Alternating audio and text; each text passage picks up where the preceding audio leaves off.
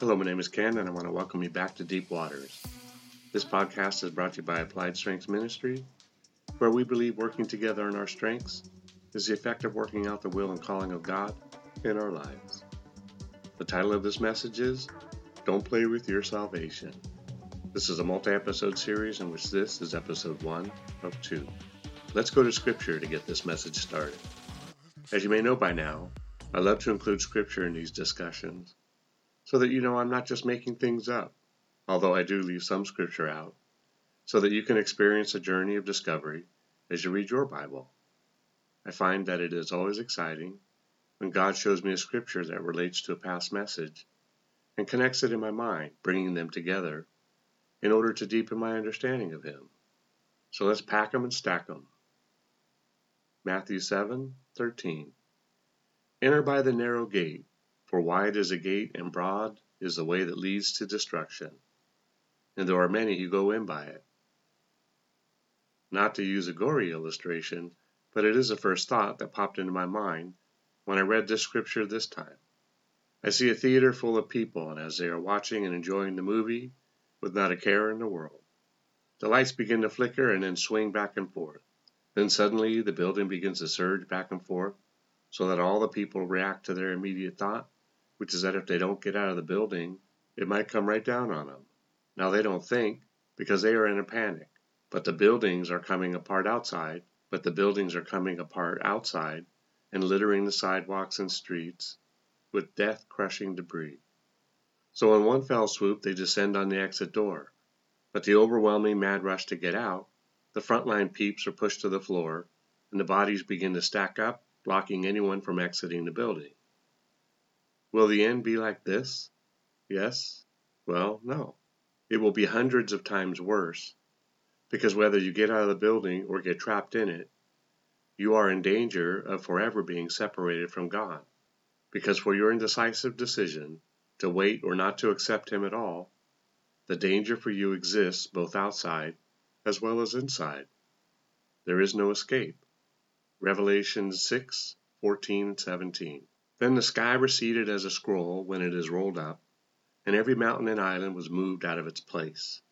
And the kings of the earth, the great men, the rich men, the commanders, the mighty men, every slave and every free man, hid themselves in caves and in the rocks of the mountains, and said to the mountain and rocks, Fall on us, and hide us from the face of Him who sits on the throne, from the wrath of the Lamb. For the great day of His wrath has come, and who is able to stand? Matthew 21:24. But Jesus answered and said to them, I will also ask you one thing, which if you tell me, I likewise will tell you by what authority I do these things. Some will wait until it's too late, because even though Jesus left us the greatest resource to have ever and will have ever existed, which is the Bible, some will still question His authority over everything, both living and dead.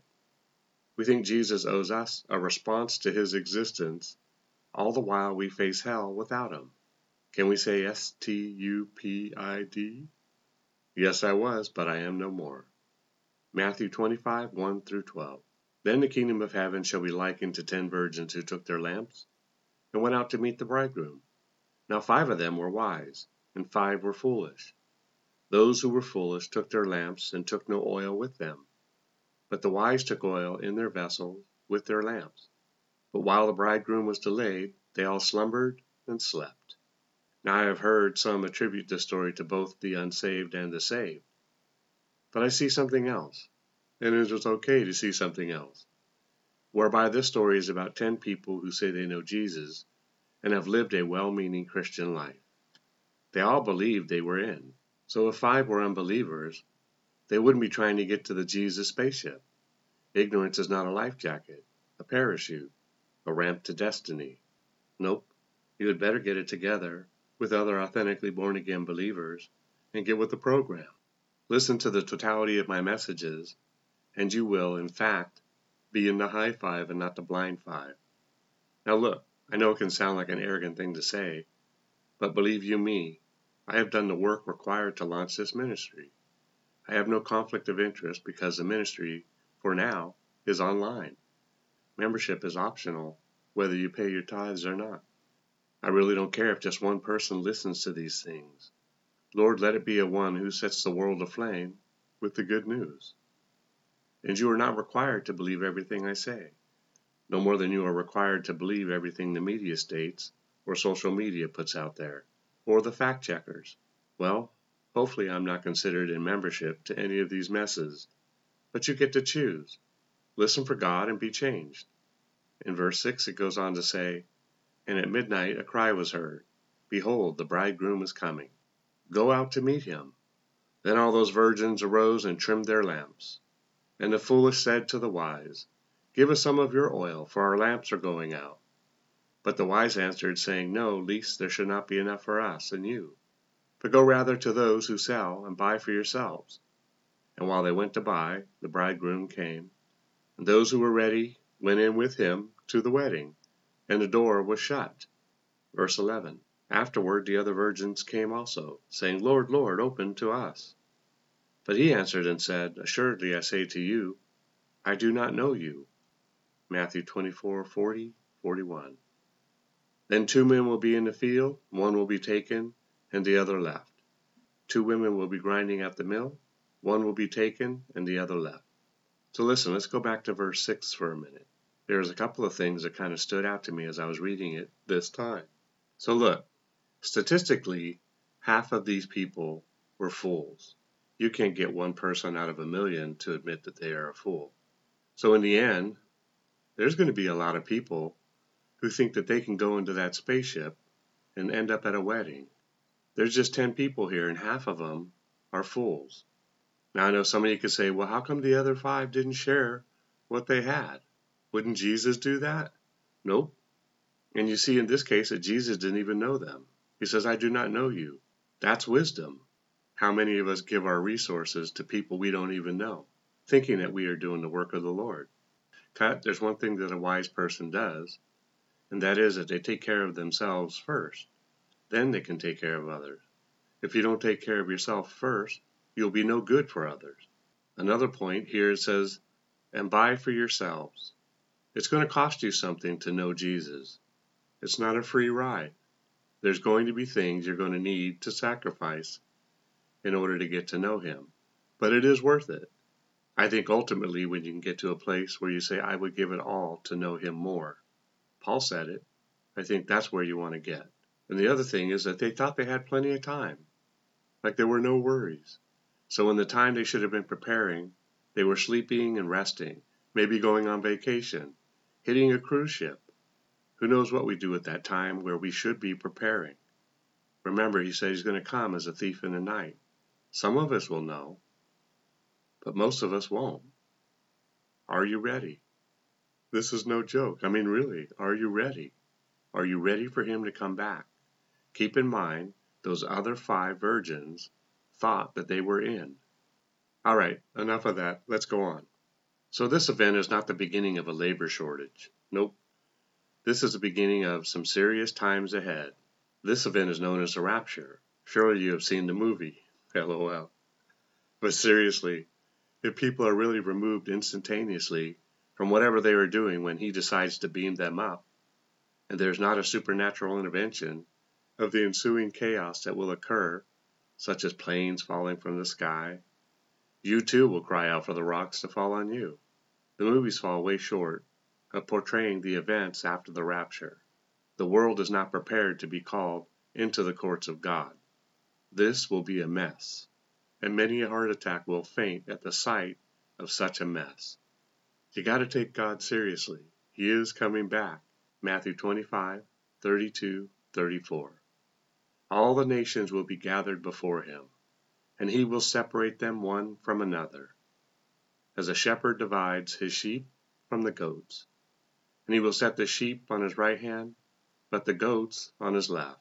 Then the king will say to those on his right hand, Come, you blessed of my Father, inherit the kingdom prepared for you from the foundations of the world. So however you get to heaven, be it as a permanent resident or guest, you will be shepherded into one of 2 groups. There will not be a call out for each denomination to form their own circle of believers, separate from the other denominations. There will not be an announcement for the non-denominations. You know, the ones who believe they rescued the church from total collapse? To gather in their circles, separate from the denominations and other denominational churches. Nope, there will not be a Jehovah's Witness section, separate from the Mormon section, separate from the Catholic section. Nope, just two groups. His, and lowercase his, God's kids, or Satan and his kids. I know, but this is explained in another message insofar as who's your daddy. Just know there will only be two groups. The made-its and the almost made-its. And everything in between will find their spot on one side or the other. Luke 13:23-24. Then one said to him, Lord, are there few who are saved? And he said to them, Strive to enter through the narrow gate, for many, I say to you, will seek to enter and will not be able. What? Is this talking about the made-its and the almost made-its? Well, yes it is, Ken. Religion and cult churches will be two hindrances to the body of almost believers. You see, just because you say you believe doesn't mean you are in. James 2:19. You believe that there is one God. You do well. Even the demons believe and tremble. What? I thought the Bible stated that to be saved I just had to believe. Romans 10:9. That if you confess with your mouth the Lord Jesus and believe in your heart that God has raised him from the dead, you will be saved. In your heart, in your heart, in your heart. Sounds like a lyric to a great worship song. So it is not enough to believe, and I can say this without invalidating the scripture. Contextuality is imperative when reading the word. 1 Peter 4:16-19. Yet if anyone suffers as a Christian, let him not be ashamed, but let him glorify God in this matter. Well, that's it for today. Contextuality. Who makes up such words? Remember, it's not what you find wrong or disagree with regarding these messages, but what you can take away from it. Together we can do more to impact the kingdom than if we work alone. Let's flip the script and kill, steal, and destroy the works of the enemy, and create space for the light of lights to shine through into people's lives. Plant a seed and click on the like and subscribe button. Let's build this ministry together. Thanks, and see you next time in Deep Waters.